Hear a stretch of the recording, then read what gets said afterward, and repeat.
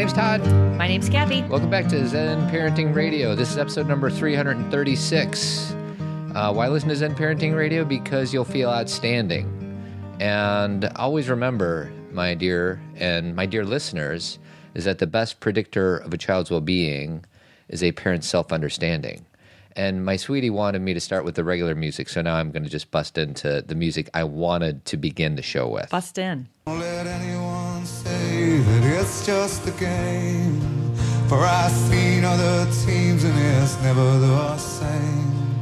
When you're born in Chicago, you're blessed and you're healed. The first time you walk into Wrigley Field. Our heroes wear pinstripes, heroes in blue. The Cubs are in the freaking World Series. Unbelievable. That is unbelievable. I can't believe it. I know, we were figuring out today, so 71 years, okay? Yeah. Like, my dad was like 6 years old, or like 5 years old. Yeah. Like, that's crazy. Well, and for the record, I think everybody knows this who listens to the show. I'm a White Sox fan, but I am not a Cubs hater. The Cubs have always been my second favorite team. I'm not one of those people who subscribes that you have to love one and hate the other. So I'm on the bandwagon. I've always kind of been on the bandwagon. It's just been Sox have always been my first love. But this city erupted last night. We're taping this on Sunday. The Cubs clinched Game 6 last night against the Dodgers. And this isn't even the World Series. This was the National League Championship Series. I can only imagine what it's going to be like, assuming that they beat a very good Cleveland Indians team. Yeah, I expect nothing else, and I'm sure the city's ready. And I, on the other hand, I come from a Cubs family, so I have some family members who are absolutely beside themselves, to say the least. This is like a big Kasani Jividan dream come true, to say the least. And so I also, I guess I'm just like Todd. I love the White Sox. I love the Cubs. And I just couldn't be more happy for Chicago and for all of us to. There's something about when your team, and I'm sure all of you who are listening understand this, there's something about when your team is doing well, how you come together in all of these ways, not just, because the team is winning, but there's this emotional component and this feeling of belonging and connection. And it's really palpable and it just lifts everybody's spirits. And I love it. I think the only part I don't love is the downside, which is when your team isn't doing well. Yeah. Todd, a while back, years ago, had to actually stop watching certain baseball games because he would be in such a bad mood when they didn't win. So it can take the other side. Yeah. But for right now, things are good. Let's just enjoy this huge Chicago Cubs win because this is, I don't even have words. It's been so fun. So my favorite part about the broadcast last night was not the game, but it was after the game. And A-Rod said something, and A-Rod has always bugged me. He's just so talented, but he cheated a lot. But now he's on the Fox post-game broadcast, and he said something which I thought was really good. Before you say this, did A-Rod really cheat a lot, or he cheated, and then he lied about cheating. What when you say he cheated, you mean he took steroids? Performance-enhancing drugs. Got it. Okay. How interesting that he has a job. How interesting that he's a face. He's a face. So what he said was, there was, parents, children, grandparents crying in the street after the Cubs won last night. But he said, my favorite part is the fact that it's October, and he was speaking from a baseball perspective, is right now baseball is owning the fall. Yes. And usually the fall is owned by football because football, statistically speaking, is the top dog in this country when it comes to professional sports. And the NFL, for the next 9 or 10 days, is going to take a back seat to non-existent Major League Baseball. That's right. It's not going to be non-existent, but it's going to be a backseat for sure. To me, it's going to be non-existent. Well, it also is, the Bears suck, so that has something to do with it. That helps with the non-existence. Yes. On today's show. Wait, before you get to the show, sure. I want to talk about A-Rod and Pete Rose and the Big Hurt, who I love, who my friend Jessica sat next to on a plane last year. And then who's the guy who's kind of running the show? I forget his name. They are hilarious. Yeah, they're pretty funny together. They really like each other, and I enjoyed watching them. First of all, I just think they were really excited, and they were sitting there while all the people at Wrigley Field were piling out. So they were like experiencing Chicago, and then at one point, Hurt said, "I'm not quite sure we're going to be getting out of here anytime soon." Right? Like they just it's just a massive humanity behind them. Really funny. Yeah. So anyway, on today's show, 3 things that we can do with pain. Yes. And I'm going to talk about, I want to do a preview to our Friday's interview that we do with Doug and Susan McConnell. That we did. Mm-hmm. And then we're going to put it up on Friday, and it's really good. Okay. And I'm going to talk about an exchange I had with my daughter yesterday. Excuse me. So... But before we do that, I wanted to talk about, because I just got home last night. I got home during the 5th inning of the Cubs game from New York, because I went to see Shefali this weekend. Mm-hmm. So she has now, I'd call it an annual conference, because she last year had her first Evolve conference, and then she just had her second one in New York this weekend. And I wanted to share 3 things, 3 sentences that I wrote down that I thought were really, really powerful. You got some wisdom. I got some wisdom. So, of course, Shefali is amazing. Number 1, acceptance is not passive surrender.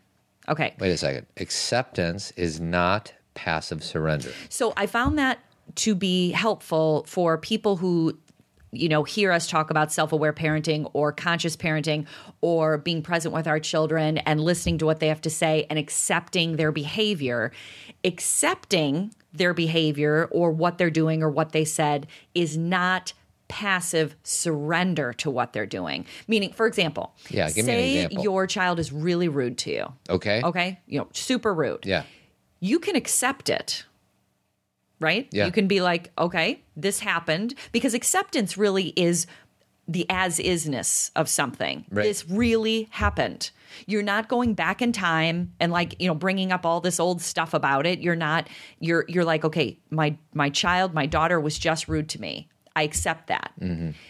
Now I can take action because I've accepted it. Now I can make a different choice. I can choose what reaction. So instead of getting lost in the rudeness, correct, you accept the rudeness. You accept it. Now, what are you going to do with that rudeness? How are you going to react?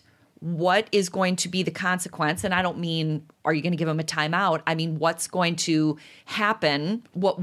How can I explain what's going to happen as far as how it's going to shift our relationship? Or that's too strong. How it's going to shift this conversation, how it's going to show up in, the next thing that she's going to do, how it's going to, how I'm going to be able to explain to her that this conversation is not working based on the way she's talking to me. We can actually do something if we accept that something just happened. Right. Okay? So I know that sounds really but I think a lot of people, when we talk about acceptance, you need to accept this, they think, well, then if I accept it, then I'm allowing them to do it, or I'm being permissive. Right. Acceptance is not permissive in this case. Okay. Acceptance actually allows you to take action. Got it. Makes sense? Yes, I got it now. Okay, so that's the first thing. Second thing is, and I thought this was interesting because my friend Manisha and I went this weekend, so we got lots of time to talk about what was being discussed at the conference, and we could both relate to this one. Niceness is a protection against authenticity. Yeah. Right? For sure. There is this, and I think men have this too, but women tend to have this, a lot of it because of their upbringing, this constant inauthentic niceness where they pretend everything is it's no big deal, or they allow people to treat them poorly. What about the Amy Schumer thing?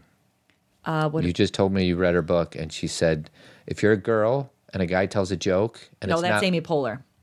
Amy Poehler? Yeah, I talked about it last week. Oh, you did? I did on the show. It wasn't an Amy Schumer thing. It was in Amy Poehler's book. Okay. She said, if a guy tells a joke and it's not funny, don't laugh. Doesn't that go along with the niceness? Absolutely. Yeah. And that is like a male to, or a female to male, but it's even female to female, the niceness thing. Basically, the reason that we are being overly nice to our children, to our, to anybody we run into, is we're afraid that if we really show our true selves, we won't be loved or we won't belong. Like if we actually say that offended me, or I'm hurt, or I'm angry about this, then somehow we're not going to get what we need. Well, I tiptoed around this last week, and I don't know if I want to get into it, but I had an exchange with my dad about this. Correct. Should I get into it? If you want to. I mean, when you say get into it, you don't have to go super deep, but you can give Long story short, I went to Portillo's to get some food for he and me and Cameron and I don't know, a few of the kids, not everybody. I wasn't home. And I screwed up his order. And he made me feel bad about it. And in the past, I would have basically, massaged the situation in a way so he didn't feel bad. Right. But instead... And let me explain what you mean by he didn't feel bad. Todd's dad gets very uncomfortable if Todd does something that is out of character to what Todd's dad thinks Todd should be. His expectations of me are way too high. He puts him on a pedestal and thinks that he doesn't ever make mistakes, which... And I said to him in this exchange, Dad, I make a mistake every day and I need you to know that. And I've never uttered those words to him, but I said, I tell my daughters almost every day, Daddy made another mistake, because I don't want to be held up to a unreal standard. Right. So I basically vented that I was frustrated at him, which is very non-characteristic of our exchanges. Frustrated at his expectations of you. Yeah, and then he got triggered because he wasn't used to it, and we kind of had a pretty uncomfortable hour or so. And then the next morning we talked for about another hour on the phone, and we kind of allowed each other to speak our minds, and it was authentic versus what was my childhood pattern, which I do as an adult from time to time, which is make everybody else feel comfortable at my own expense. And that is basically my whole life up to 10 years ago. Yeah. Is no matter what anyone says, no matter what anyone's feeling, make them feel okay about it so I don't have to feel their discomfort. Yeah. So it's like, when they're disappointed, when they're angry, when they're upset, I somehow, like you said, massage a situation so I will take the emotional hit so everyone around me doesn't have to. And that has to do with feeling what everybody else is feeling. And that also has to do with that sense of belonging, that sense of if I am really, truly express how I feel right now, I will not be accepted. Yeah. So instead, I'll take the emotional hit and allow everybody else to do their thing. Yeah. And so I just thought that was a really... because, and again, that doesn't mean, I like that Todd used his example, it doesn't mean that then you go around not being nice. That being nice is not a problem. It's using nice as a mask that's a problem. Kindness is always a wonderful thing. But if you're being kind beyond your limits where you're self-betraying, then you are all of a sudden not being kind to yourself. Yeah, it's a weird, ambiguous thing because, I can not argue with you the other way, but there's that quote that says, if you have a choice between being nice and right, always be nice. Kind. Or kind, is that what it is? Being kind or to being be right, always be kind. But there's a big difference in needing to be right and needing to be authentic. Right. It's not about, Dad, you're wrong, I'm right. And it's not me saying to you or anybody else, I win, you lose. Right. It's saying, here's how I really feel about this situation. There really is no winner or loser. Yeah. Here's the truth. And through this, we can both have a win-win because we're going to have a more authentic relationship. I am truly showing up as myself. You're knowing me as myself. So our relationship just by that is more true. Yeah. And so it's a practice. And there are times when there's certain, if there's people that I don't know well or a situation where I'm never going to see somebody again, like my Uber driver from yesterday, I'm not so worried. I'll just be nice. Yeah. I mean, it's not like I need to have an authentic relationship with my Uber driver. Right. But I'm talking about the people that, we're really trying to have a true, deep, understanding type of relationship. We need to show up as ourselves. Right. So the third one, I thought this was great. Give me a recap. What was number one? Acceptance is not passive surrender. Okay. Number two? Niceness is a protection against authenticity. A lot of words. I know. Well, Shefali has a way with words. You know what I mean? All right. What's number 3? Your emotional blueprint is stronger than your knowledge. That's kind of good. Isn't what does that good? mean?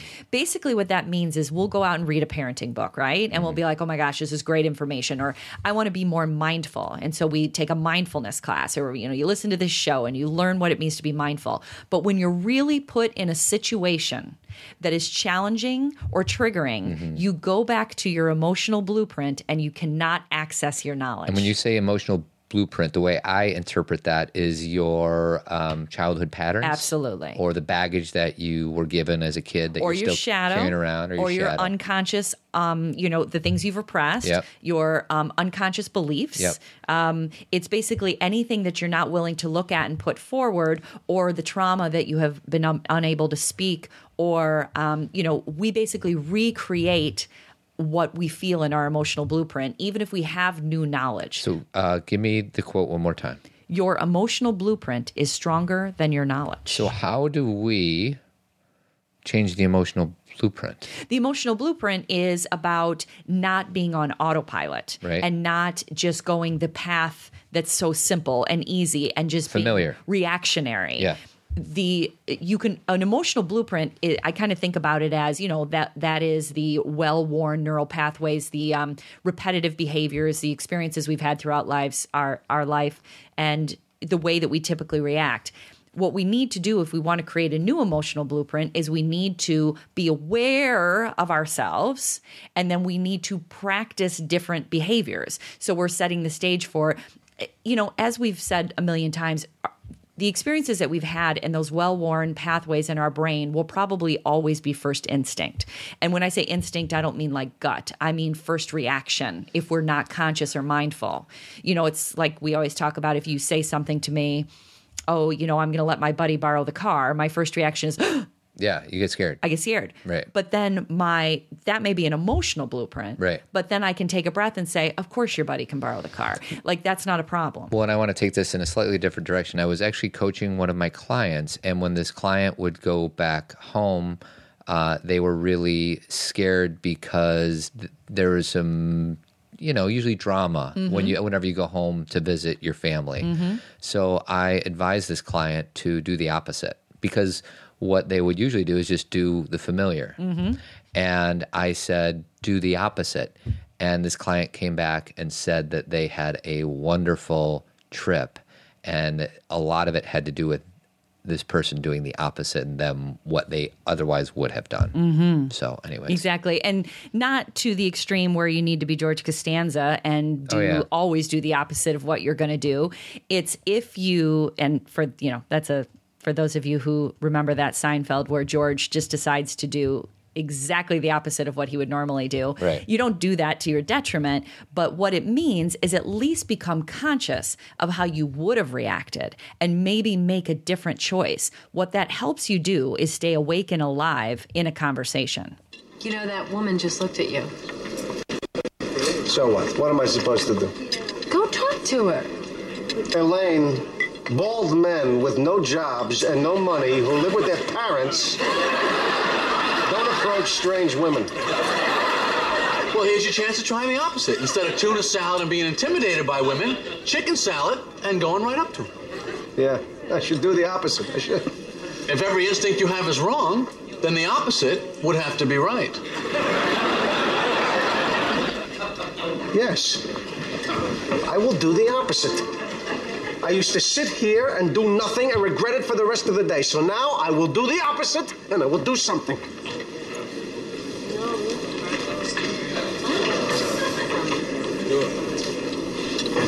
Excuse me, I couldn't help but notice that you were looking in my direction.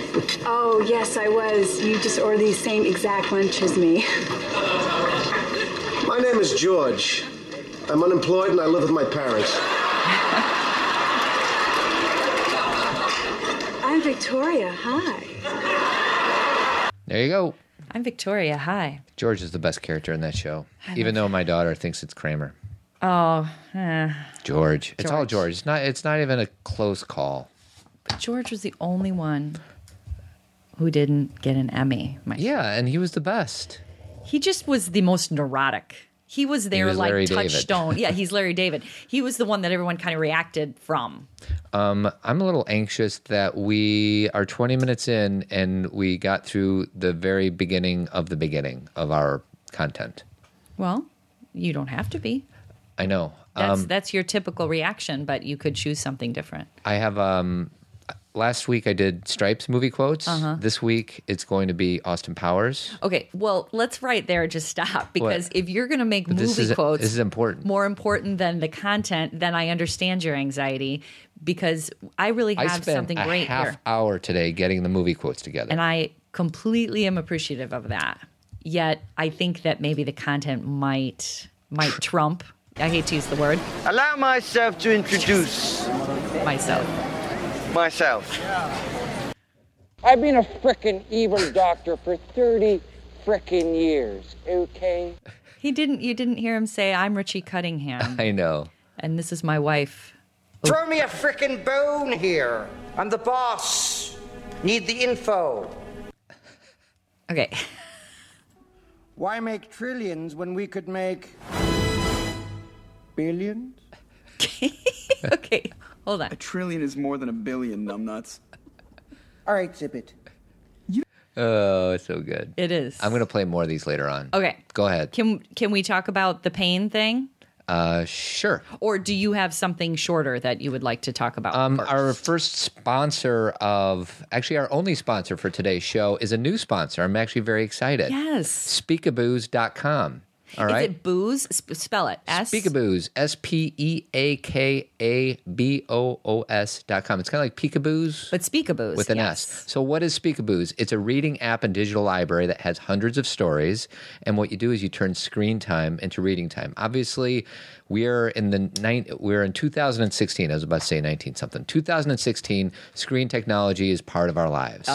Obviously, we all read books to our kids, but when they are on the screen, I'm going to invite our listeners to consider Speakaboos, because it's all about the educational aspect through the computer, the laptop, the app, the phone, things like that. The way that I was thinking about it, because Todd and I were we've been playing with with Speakaboos, is it's kind of like a Kindle for kids. You know, I love regular books, you know, but there are times when I've gotten a book on a Kindle because I trade back and forth with people, and, I'm happy to have it. So same thing with kids. It's not that you have to throw out their other books, but if they are using screen time, why not give them a book to read or an educational activity? Like Devorah said, Devorah Heitner, who was on our show talking about her book Screenwise, there are educational apps that are actually helpful. Exactly. And I remember asking her, and this is before I heard about the Speakaboos, because they came to us and they want us to talk about them on their show, and we had a conference call with them, and it went beautiful. Did I say my show? Yeah. No, you didn't say on their show. You said, and they want us to talk about it on our show. Thank you. And I asked Devorah what some of the good reading apps were, and I think she pointed me to a website, but Speakaboos is one of those apps, and it's for children between the ages of 2 and 6 or thereabouts. So Todd and I were playing with a lot of the Ernie and Elmo. They got Bert and Ernie on there. They got Thomas the Train, which we never got into because we have 3 daughters. But they also have Sid the Science Kid. Why? I've never even heard. Cameron liked Sid. Who's Sid? Never even heard of Sid. And then Angelina Ballerina. Never heard of her either. All 3 of our girls liked Angelina. Really? Mm-hmm. I guess I wasn't paying much attention. So it's read-along, highlighting, interactivity. Singing songs. Which is my favorite. Ernie and Elmo were singing a song, and the one that we heard. We were enjoying So that. here's the thing. You search the App Store for Speakaboos, or go to speakaboos.com. They do have a free trial via email or credit card on the market right now. So if you have a kid around that age, it might not be a bad to try out. Exactly. So if you're going to do the long car trip, or that they're going to be sitting on their screen technology for a certain amount of time just because that's what's going to be happening on any certain day, why not give them an app that they can actually do something like reading? Exactly. We were kind of excited about it. And then our Zen Gets Real conference is coming up in February. The Rue. And one thing that we do is we highlight a sponsor of that conference every week. And this week we're sponsoring Yoga by Degrees. We are sharing that they are a sponsor. Yes, we are sharing that. Thank you. We're not sponsoring them. We're sharing that they are a sponsor of our conference. We're big fans of the studio. How many times a week do you go there? 5 or 6. And they have, I think, 6 studios in the western suburbs. Todd introduced me to Yoga by Degrees 2 years ago. Give or take, yeah. So anyway, he came home and he said, Kathy, you're going to love this place. And I was like, oh, okay, whatever. And because it's a little bit of further drive from our house than some other places. And the first time I went there, I was like so thankful to Todd because it is exactly the kind of yoga that I love. It is dark. It is calm. It is you can do hot. I don't mind doing hot, and I do some classes that aren't as hot. The teachers are so kind. Literally, do I come home and say those teachers take care of me so well? Yes, you do. I feel like they're all like my therapists. So if you want to hear more about Yoga by Degrees, go to yogabydegrees.net, and you'll hear more about them when you go to the conference. Yeah, and we are doing yoga on Saturday morning of the conference, and a Yoga by Degrees teacher will be teaching. And we got 2 Zen friends last week. Yay! Stephen David and Soleil Fleming. Did I pronounce that word right? That name? Soleil. Soleil. Soleil.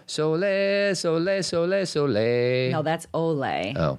So they're Zen friends, and that is somebody that helps us with our scholarship fund to help people who can't afford to go to the conference. You guys, thank you so much, because right now, I just got an email this morning from someone who wants to come. And that's the thing, is everybody who emails us that they're like, I want to be there. Obviously, Todd and I try and create things like giveaways, but it's hard to do that, too much before you get to a place where we are ourselves drowning. Yes. So it's really, we're so appreciative of that community support. Thank you very much, Stephen and Soleil. Mm-hmm. I assume I know someone else. I'm sure she listens to the show, so shoot me an email and tell me if I pronounced it right. Yeah, because we want to pronounce people's names correctly. That's right. So, my darling, yes. What's next? So I wanted to talk about an article that I read in Spirituality and Health, which it's probably my favorite magazine, close to my favorite magazine. Great magazine. It always has really inspiring articles, and we've gotten a lot of content from that magazine for the show.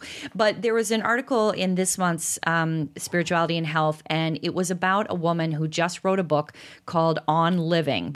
Her name's Carrie Egan. And her book called On Living is about her experiences as a hospice chaplain. So she graduated from the Harvard Divinity School and became a hospice chaplain. And she had this experience of, being a chaplain and being the witness and the person who listens to people's final stories. Okay. Oh, wow. Okay. Hearing what they say, not always like on the day of their death, but as they are looking at death, as they are approaching that time. And she actually had, the article starts out by a woman that she's sitting with who is dying saying, gosh, I really thought at one point a writer would come along and tell my story for me. And she kept saying, gosh, I can't believe a writer never came along. I can't believe a writer didn't come along. And Carrie finally said, well, did I ever tell you that I used to write books? And the woman was like, oh my gosh, you have got to tell my story.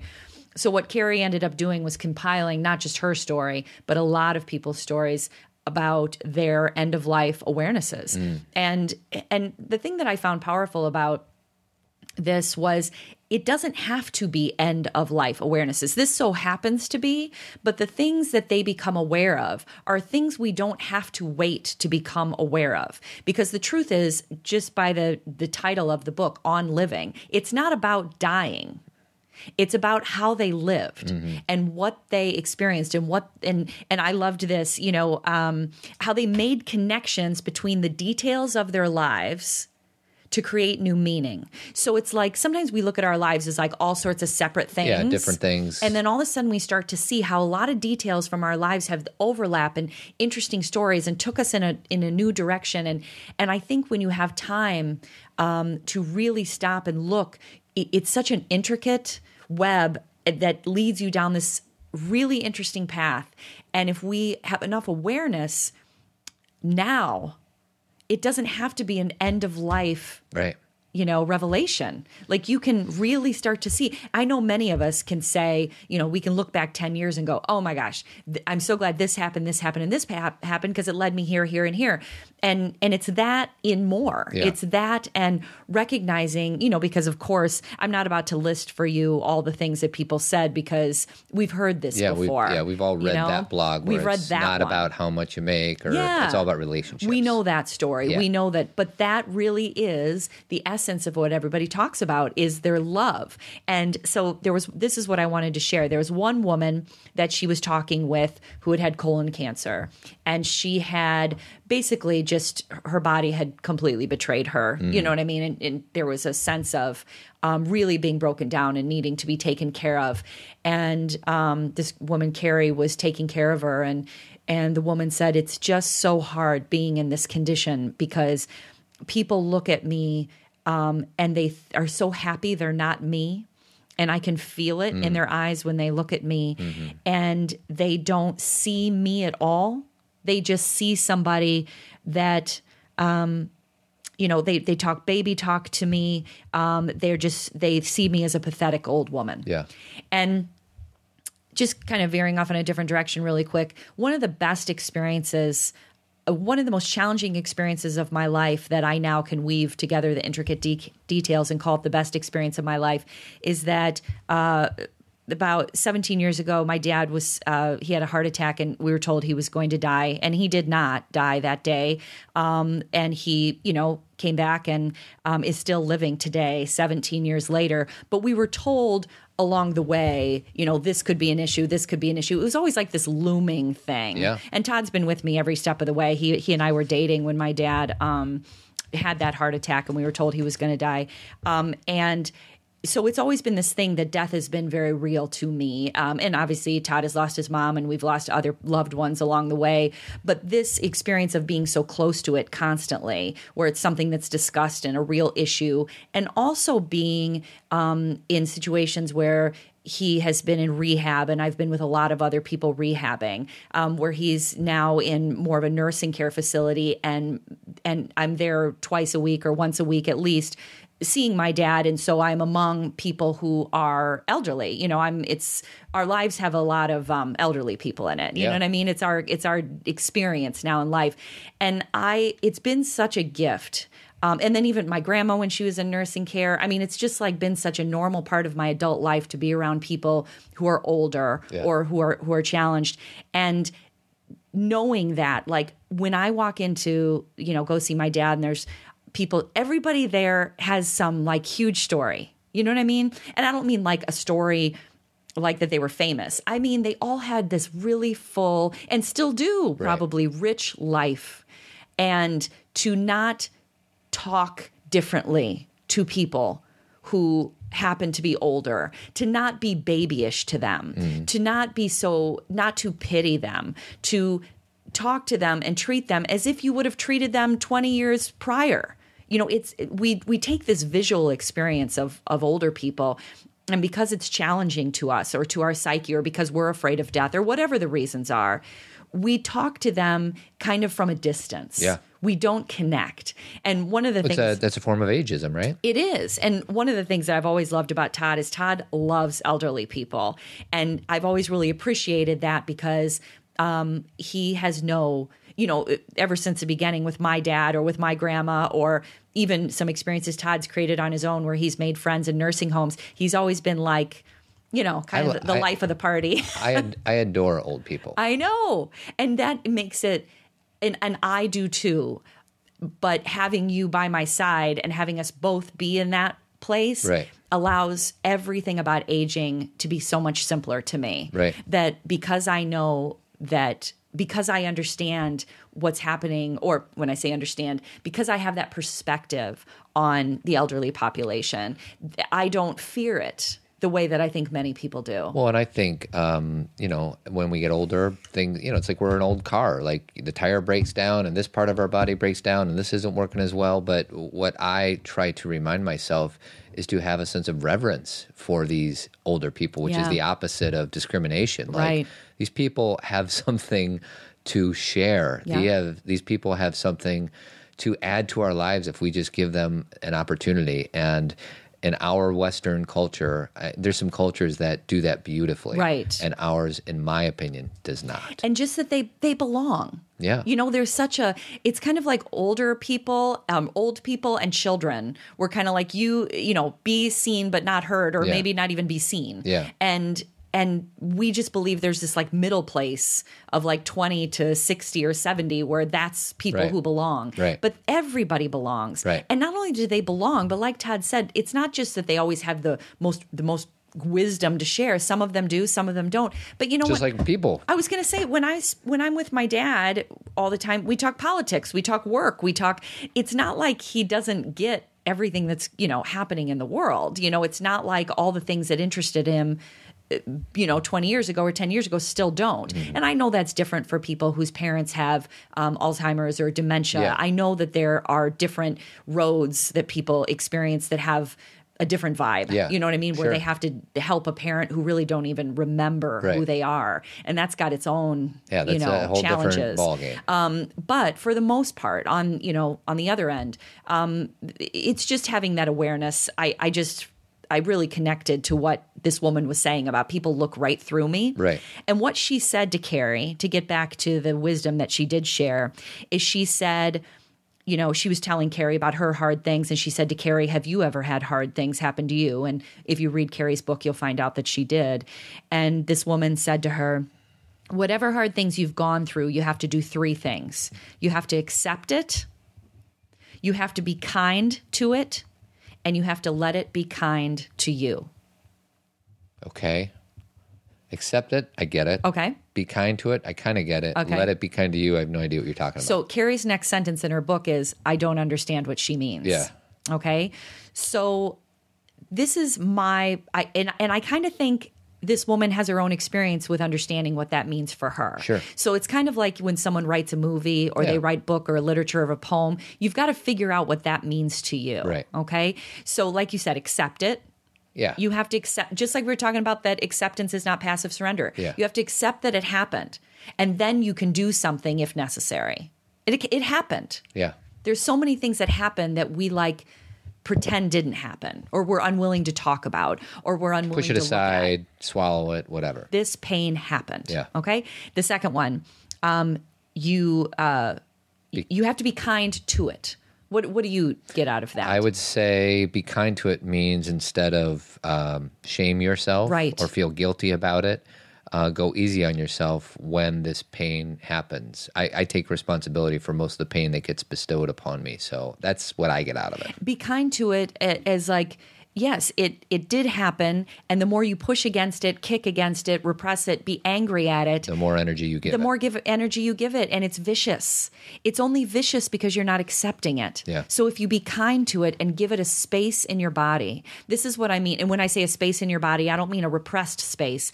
I mean the thing that we can do with the pain we've experienced in life, however big or small we believe it to be. I don't believe we should judge pain on big or small, but some people will say, here's a smaller trauma, here's a bigger trauma, is that we have to integrate it into who we are so we remain whole. If we keep that piece out of us, or we pretend it didn't happen, or we repress it, or we lock it away with a key inside of us, then we're not being kind to it. Right. We're not giving it space to help us evolve ourselves and help us have more compassion for others. And then the last one, you have to let it be kind to you. What do you, I mean, again, I'm not testing you, Todd. I'm just wondering, what does that mean to you? Let it be kind to you. I kind of feel like that is, if you are not kind to it, then you don't learn from it. That's exactly what I think. I think it's if you're not kind to it, then you react negatively, or you don't try to bestow any wisdom as a result of this pain that was inflicted upon you, and you don't get anything out of it. It just drags you down. And, pain might be getting a little off track, but pain is actually a wonderful gift because it propels us in a direction we never would have gone otherwise. That's right. So, and that's really hard to say and to own when you're in the middle of the pain. But we talked about this on a month or two ago about a podcast, is, when you do have pain, that's an opportunity if you can let it. And usually when you look back on that experience, you're like, oh my goodness, thank goodness for it. But when you're in the middle of it, it's really challenging to do. And part of that is because we don't think we should have pain. Yeah. There's so much talk in our culture about, oh, you experience pain. How do you keep that, as we've discussed, how do you keep that from ever happening again? Or this shouldn't be happening. I shouldn't be feeling this way. And that acceptance of just, it just is. If you accept an experience, it doesn't have as much power over you. First of all, you can process through it. And again, it's not about being quick, but you can allow it to do what it needs to do rather than hold it at bay and waste all your energy keeping it down. Well, every morning I wake up, there's a part of me that says, this is my plan for the day, and it's going to go beautifully. Rarely does that ever happen. Usually something happens to throw me a curveball. And most of the time I'm like, I don't want to hit this curveball. I just want fastballs the whole time. I know what's happening. But if I can start to own the fact that something, the day is not going to go exactly according to plan, if I can deal with that in that moment and say, kind of like how what you've said on this podcast before is, isn't that interesting? Just that question itself, it's pretty powerful. So next time something happens and life throws you a curveball, say, isn't that interesting? Instead of, this should not be happening. And I kind of feel like, let me even step back and say, okay, this is going to be a weird analogy, but Todd and I, when we're giving a presentation, sometimes we present together, sometimes he presents on, and he does his own and I do my own. And we prepare very differently. And in the way we prepare for a presentation is very similar for the way we prepare for a day, because Todd with a presentation likes to know this is what's going to happen. Here's my list. He even has to-do lists that are like A, B, and C. Or is it 1, 2, and 3? It's 1, 2, and 3. 1, 2, and 3. So love he's my lists. Very prepared, and he likes to know what quote we're going to say, and he likes to know. And when I'm putting together a presentation, I usually write 3 sentences down, and that's about it.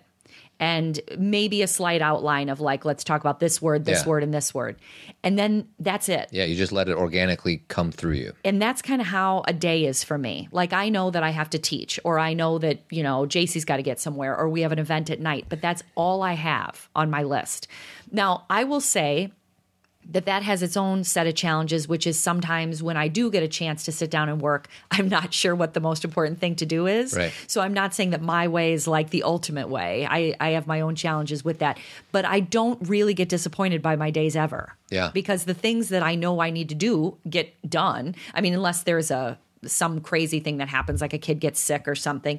And then the rest of the space can be filled in naturally. Like, that's kind of the way, and that's kind of how I like to present is here's these ideas, and let's just fill in the space naturally. But I think, again, have it be kind to you.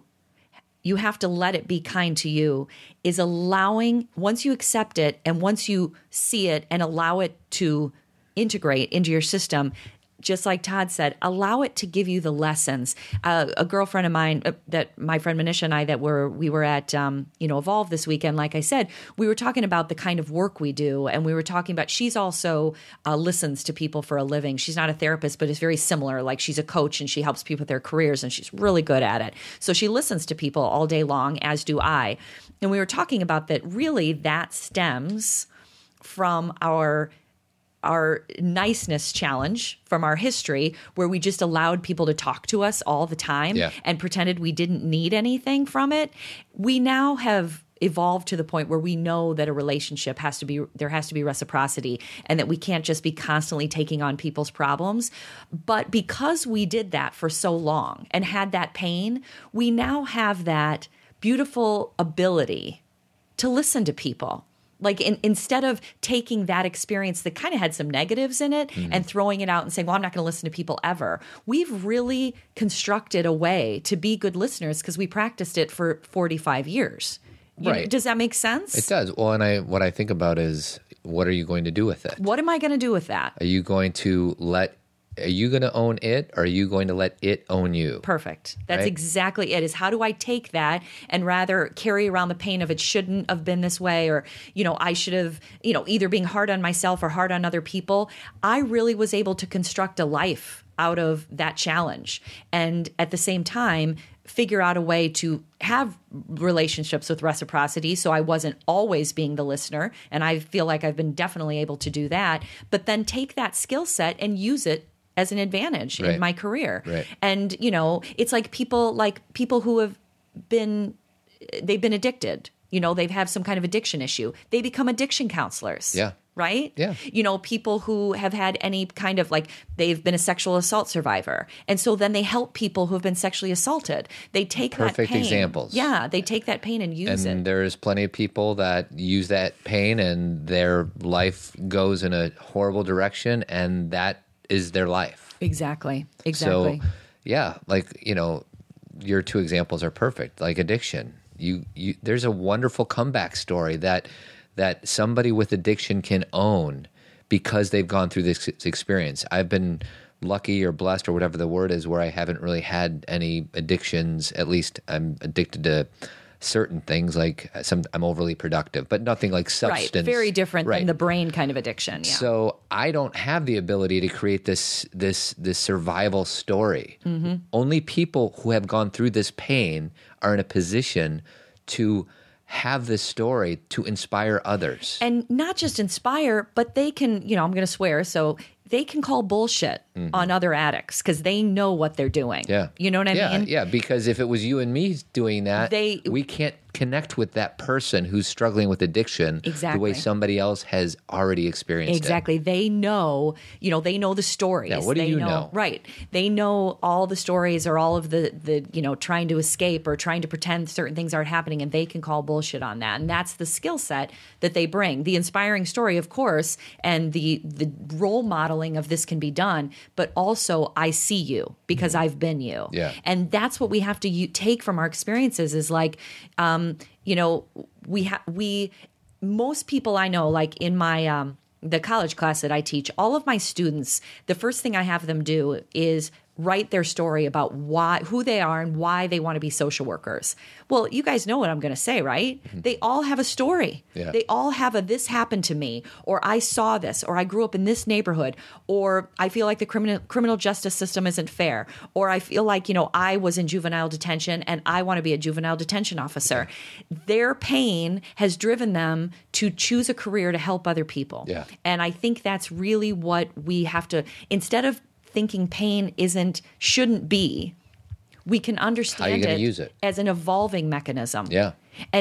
But let me say this, because I know we're closing out this part. We don't have to search for pain. It'll come. It comes in its own time. It's called being alive. I did go through a phase, though, where because as I was going through some pretty deep healing of my own in my 30s, where there's such a high when you go through a challenge and come out of it, there is really an endorphin high. Yeah. Kind of like, oh my gosh, this awareness that you almost search for those painful experiences, and that some of you may know what I'm talking about. Yeah, don't attract it. Right. Don't give it so much energy. Like I used to say, well, I can't cry, so I need something bad to happen. Right. Oh my God. And somebody's like, don't throwing that out in the universe, because the universe will provide. And trust that, it's like we say about our kids. Don't say, well, the world is tough out there, I'm going to toughen you up. Don't worry. Your kids have plenty of things that they're going to experience. Well, it's funny. When my mom died, I was kind of broken open and experienced some pretty strong grief, I guess. And I was talking to my coach/therapist, Tom Fuller, whom I love.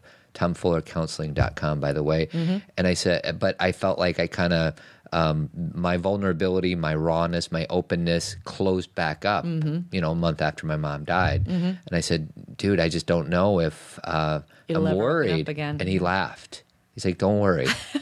You're going to get plenty of other opportunities to cry. And so please don't wish for them. Yeah, right. And not only that, Todd, but one thing that I know for sure is that when I have had an experience, if it be spiritual or mystical or just amazingly, like it's been so insightful and I just feel so broken open, I'll use your word. One thing I know now is even if I can't quite get to that feeling again, I already have it. Mm-hmm. It's not something I need to search outside of me for. It's already happened. I felt it. I know it's true. And allow it. The more I don't make something happen, the more it gives an opportunity to be felt and it can show itself. Yeah. And that really, it's the reason that I meditate. It's the reason I try and create that space for those feelings that I've had that I know they're there. They already exist. Yeah. And I don't need to look for them or ask it, or, as we say, ask the universe. I'm putting that in quotes. We don't need to ask anything. Right. Just know that they already exist inside of you and they can never be taken away, ever. Right? Cha-ching. Why cha-ching? It's not a money we got to thing. move. But cha-ching. Whatever. The end. All right. This is the end. No. Beautiful friend. Austin Powers, he's the snake to my mongoose. Or the mongoose to my snake. Either way, it's bad. I do know animals. Throw me a frickin' bone here. I'm the boss. Need the info. It's freaking bad. No. Oh. It's just there's no connection. No, there's no connection between any of these. But I mean, there's no connection to our topic and Austin Powers. It's no hassle. But all I'm saying, they're gonna get a. I'm just. Knock, knock. Who's there? Look, let me tell you a little story about a man named All right, good enough. No, it has no connection, but it's a good movie. It is. All right. There's no movies like that anymore. To close out the show. Yes. I tried to do some different parenting styles yesterday with one of my kids. Alrighty. One of our kids was sick for 2 days. Uh-huh. And so that was Thursday, Friday. So Saturday comes. She was feeling better Friday most of the day. And then Saturday she felt like 100% better, even though she was still on medicine to cure her strep throat or whatever it is. And she wanted to stay at this block party really late. So we were having a tug of war match a little bit. Like, what time do you think you should be able to come home? I'd like you to come home at 8. And she's like, no, 10 o'clock. So I'm like, all right, I'm not going to have the typical push-pull with her. I'm going to try something different. So I said, let's negotiate. Like, I start out at 8 o'clock and then you start out at what you think, and then we'll kind of negotiate it. So it was like a game. I was trying to be light. I was trying to have some levity. I said 8 o'clock. She said 10 o'clock. I'm like, 8:30. She said 10 o'clock. I said 8:30. And you said you're not playing the game right. She wasn't playing the game right. She wouldn't come off 10 o'clock. So then I tried something different. I'm like, how about this? We'll switch roles and argue for the other person's point. So I said, my name is blah, and I think I should stay out till 10 o'clock because I feel really good. I'll do all my homework. I get to sleep in on Sunday. And I made all these really good arguments of why, if I were her, why I could stay out later. And then it was her turn, and she didn't want to do it. Right. Because there was nothing in it for her. You were trying to prove your point with her. But I just gave her 6 arguments, good points of why she should be able to stay out later. I know, but she knows what the final outcome is going to be. No, she doesn't. I don't know how can she know? I don't know where we're going to. So you would have let her stay out later than 10? Not later than 10, but I could have gotten closer at 9:30, 9:45, 10 o'clock. Oh, yeah, because you were still at 8. So my point is, I tried a different parenting style. I'm always trying to do different things because before it'd be like 8, 10, 8, 10, and then we're mad at each other. So I tried the whole let's negotiate, like make it a game, and then I tried the let's switch roles, and none of it worked. Well, I have no wisdom other than it didn't work. Well, I don't know if I'm going to give you wisdom, but when you told me this story, I was at the airport coming home, and Todd and I were talking on the phone about this. And my thought is it's not really something to negotiate because we have our boundary, which is if I was home, I think you and I would have both agreed that 10 is the latest. So you think it would have been better if I would have said 8:30, there's no questions asked? No. I think that you could have gone later than 8:30. I think 8:30 is kind of early. I think I would have said... Is it though? On a... she's been. I didn't think it was that early. Good point. I don't know what the limit would have been for you, but instead of making it and again, I understand why you made it a game. Like if we because otherwise it's here it is. No, but, blah, blah, blah. But see, it doesn't have to be that way. That's okay. You're taking the answer and you're saying that if I'm going to give her a boundary, she's going to take it as a threat or become defensive. And there's a way to say, like if she's like, I'm going to this block party, that is awesome. Have a good time. You know what? Because you've been sick, you got to be in bed by 10. So you can come home at 9, 9:30. What about 9:45? Okay, you can come home at 9:45. Meaning, do you know what I mean? Like you can still give her some, whatever the... It sounds like going into it, you didn't know what you wanted her to say. Well, I was trying to be flexible. I was trying to be fluid. I was trying to not dictate. And in many situations, that'll work if the outcomes could be anything. And it could have been.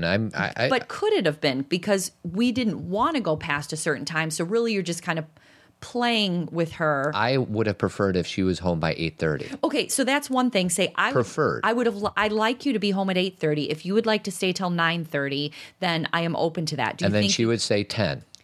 Well, and you can say, I tried that. But you could say 9:30 is my limit. So 10's not even in, because when you're still saying we're still negotiating, why wouldn't she go for the latest time? Like, imagine if you, and again, this wouldn't count for me because I suck at this right now, but if someone was negotiating a salary with you and they said, okay, I'd like to give you this, but what do you think you should get? This is what I said to her. I said, listen, I want to work with you on it. Right. I would love for you to be home by 8:30, but I don't want to just kind of be the old school parent this time, blah, blah, blah, just very direct. Let's figure this out together. I know, but I what I'm trying to say to you is I don't think in this situation that is the best philosophy. Obviously not, because I got frustrated. She was completely discontent. I think there's some things that we have to have a boundary around and we have to have conviction around a certain time. But what we can do is be thoughtful about how we explain why that is the time. Like I have 10 in my head, I think because she ended up coming home around 10, right? What time did you pick her up? I picked her up about 9:45. 9:45. So around there, that's why it's stuck in my head.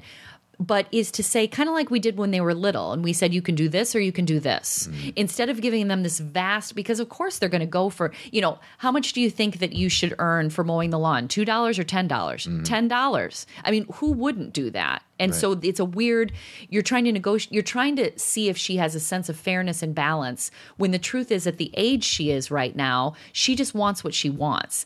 If she could say something in the middle, but the whole intention would be to please you. She feels well. She doesn't feel sick anymore. Right. So she's not going to, and even if she felt sick, Todd, I used to go out with strep throat and pretend I was fine because I wanted to be with my friends. Right. So she's not going to back off of what she wants because of does that make sense? A little bit, but it sounds like you're basically advising me because you were out of town. So Correct. This was all me. It was all you, right. I would have, it sounds like that I should have said,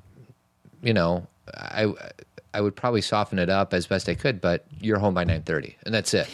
Yes, but the soften up would be, oh, you get to go to the block party? Oh my God, that's awesome. She could care less how warm I am about I disagree, being excited about her going to a block party. I fully disagree. The way that I connect to the girls about what they're doing is I get just as excited about what they're doing, even if it means nothing to me personally, meaning it's not that I'm not fake excited. I try and get in their shoes and think they're going with their friend to the block party. Are you psyched? Kind of thing. Like, are you excited? And then say, you can totally go, have a ball, do what you want, but 10 o'clock's the limit because you've been sick. Oh, I know, I hear you, and I know you want to go and you can go, but you got to be home by 10.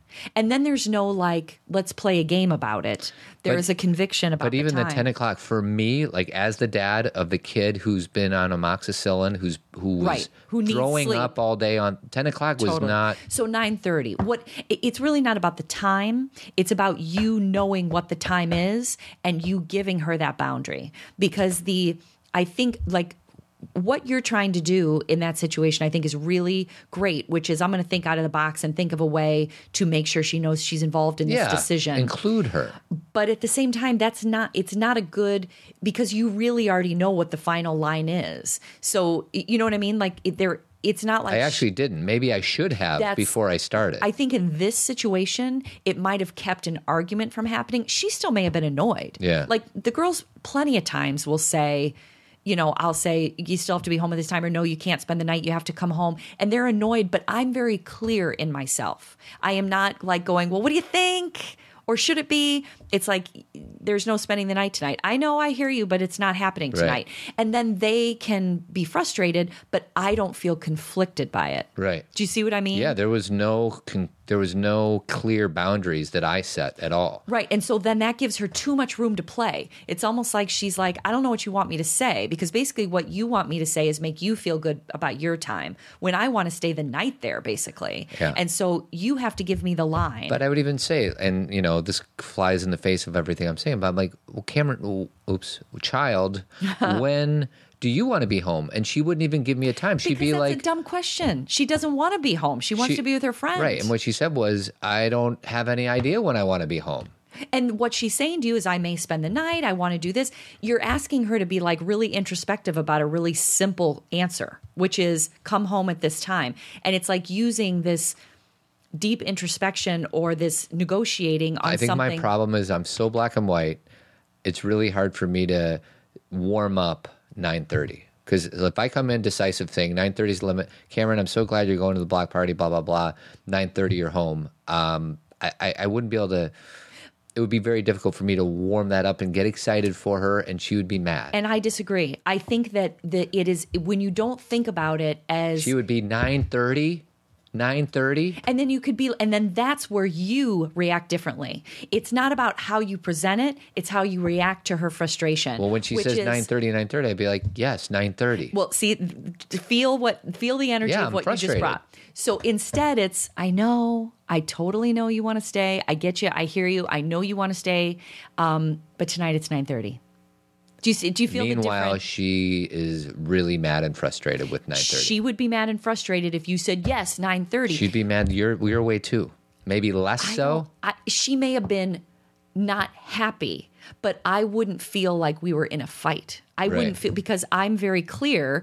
You can be frustrated, and I hear you, meaning I know you want to stay later, and I know you want to stay the night, and I know you want that, but I also know 9:30 is it. And do you see how when she brings frustration at you, you bring frustration back, and you're like, now we're in an argument, versus there's no reason. If we know the boundary, there's no reason to be frustrated. Right. I'm not frustrated that I said 9:30 because I feel very clear in that conviction. I may not be frustrated. I might be sad because she is PO'd. And that's a whole different story. Right. That's I don't want to disappoint you. Yeah. I want to be your friend. Yeah. I want you to be like, thanks, Dad. Yeah. And well, I'm a people pleaser. It's part of my shadow. Right. But with our kids, even though you and I always talk about, I do think we should be friendly and have friendships with our kids, but not in that arena. Meaning, I feel like I want to know my kids as themselves. When can I start including them in on? Right now, but it's about things that there actually is some room to move. Like, isn't that an example of there's room to move isn't. of when somebody comes home from a block party? Not if you already know what the time limit is. Right. So let me give you an example. All right. What kind of activities do you want to be in this fall? Mm-hmm. You want to do this? You want to do this? There's so much room. Right. There's no negotiation because there is no hard line. Yeah. You're not trying to get her to agree with you. You're trying to really open up that door, and you don't care. Right. This you cared about. So you really were trying to get her to say what you wanted her to say. Right. Do you feel the difference? Yeah, I do. I just, I don't know. I guess I just don't want to be a hard-lined dictator type parent, but sometimes you have to be. Well, setting a boundary of when a child is supposed to come home is not a dictator parent. Mm-hmm. It's a safety boundary.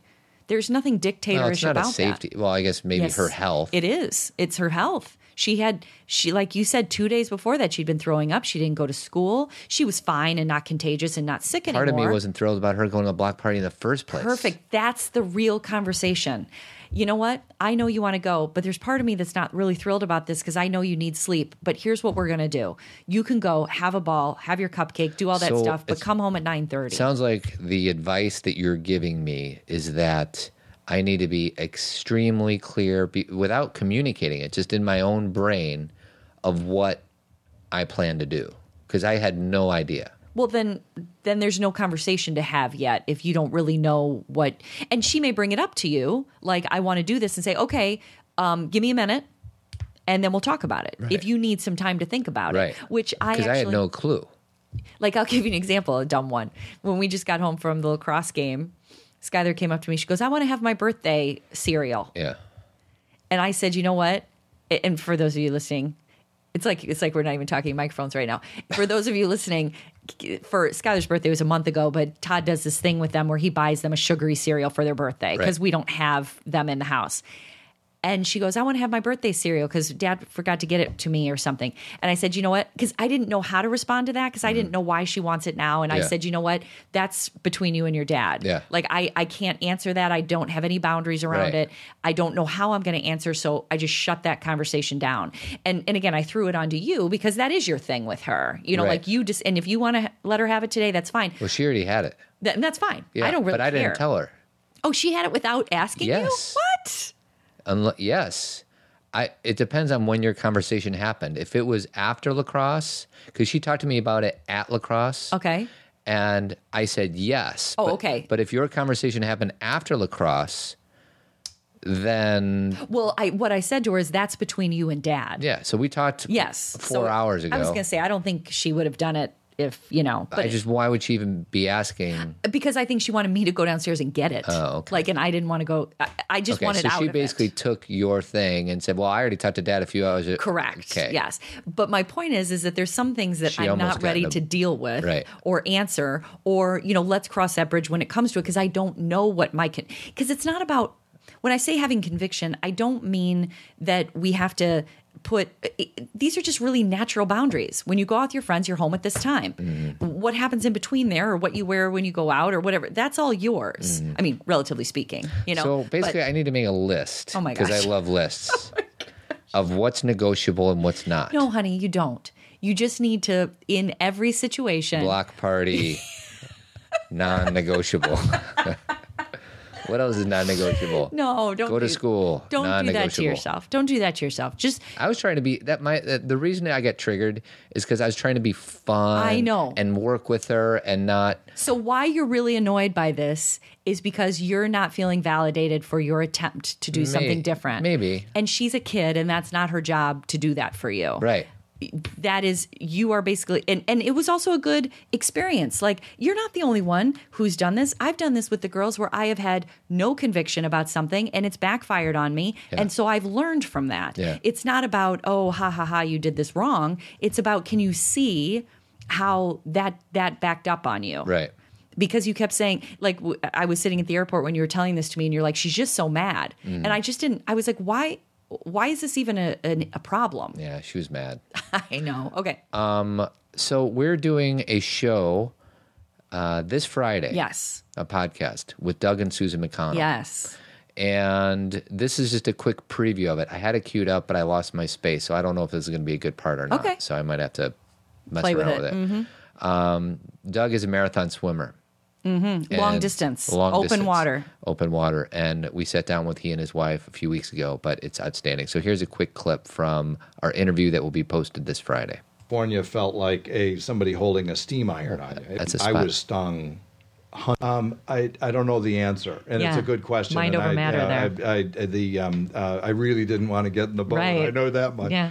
But then we did a swim in California, where we swam from Catalina Island to Long Beach, and I was stung hundreds of times on that swim, and it was really tough. And it's funny, the ones in Florida felt like an electrical shock. The ones in California felt like somebody holding a steam iron on you. It was hot. It was, and then we took a few, just a handful, 10 or a dozen, on the Hawaii swim, and those felt like being stabbed with a jackknife. He's talking about jellyfish, by the way. Jellyfish. Okay, here's the thing about this interview. Okay, because you might say, well, I don't really care much about marathon swimming. This is not about marathon swimming as much as it's a family story. It's an inspirational story. And what Doug did swimming the English Channel and many other open water swims is he's like done things that, what's the statistic again? He is the 48th person? He's the 48th person over the age of 50 to swim the English Channel. That's 48 people out of the whole out world. Out of 7 billion people that are on this earth right now and everybody who came before us. And he did it because of his family's ability to support him. And when I say support him, I don't just mean encourage him. I mean they were part of his team. Yeah. And you do not want to miss this story. Todd and I loved it. It's a 2-parter. The first part is this Friday. The next part will be next Friday. So that's all I have. We do have a few iTunes reviews. We're really close to 300. Cool. So as far as a call to action, I would love for our listeners to help us go over 300. And we're going to throw them a bone here too. Okay. Whoever is the 300th, we'll throw them a set of your books. Oh, all right. Does that sound good? No props. So here's the most recent. Marianne Hansel says that it's great teaching. She's a mom of 3 sons, aged 17, 15, and 14, married for 21 happy years. Grateful to have found your podcast. Love the energy between you and the message in your topics. No judgment, just encouraging people to do their best. Great job, great teaching. And then Rockin' Joe 07 says it's great for men too. Oh, good. And then finally, Karen in Silicon Valley says that she's addicted. All of them are 5-star reviews. Thank you. Just want to say thank you to Marianne Hansel, Rockin' Joe, and Karen in Silicon Valley. Whoever is our 300th reviewer will get a set of Kathy's books. Now, how are we going to know who they are? Because we only get their Twitter. We'll announce them on the show next week, whoever's number 300. Okay. And then we'll ask them to email us. 2 things I wanted to say. Number 1, thank you for all your comments about not splitting up the show. We're not going to. Yep. We might split up Friday shows, but not Tuesday shows. Like our conversation with Doug and Susan went like for 2 hours or something. So obviously we'll split that up. But our regular Tuesday show, like our conversations, we will not split. And then the second thing is for those of you who listened to the show that last week, if you noticed that there was some audio missing, meaning there was some Stripes quotes that were missing, we noticed it too. Yeah. And we tried to fix it, but it was an iTunes thing.